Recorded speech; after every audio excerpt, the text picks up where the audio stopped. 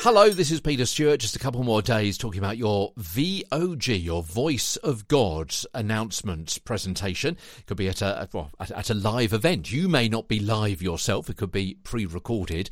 But what kind of preparation, what kind of attitude, what kind of voice do you need to have? That's what we've been talking about for the last couple of 3 days and the next 2 as well. Yeah, let's have a look at presentation. I've got 4 top tips here. Don't talk too fast or information may be missed. There may be a busy room with hubbub and people midway through a conversation. Think about how the audience is receiving the message. Be aware that you may need a gear change in your presentation.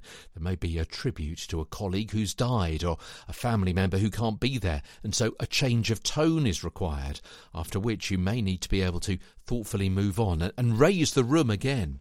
You may be able to see the large audience, hear them, or at least know how many people are there.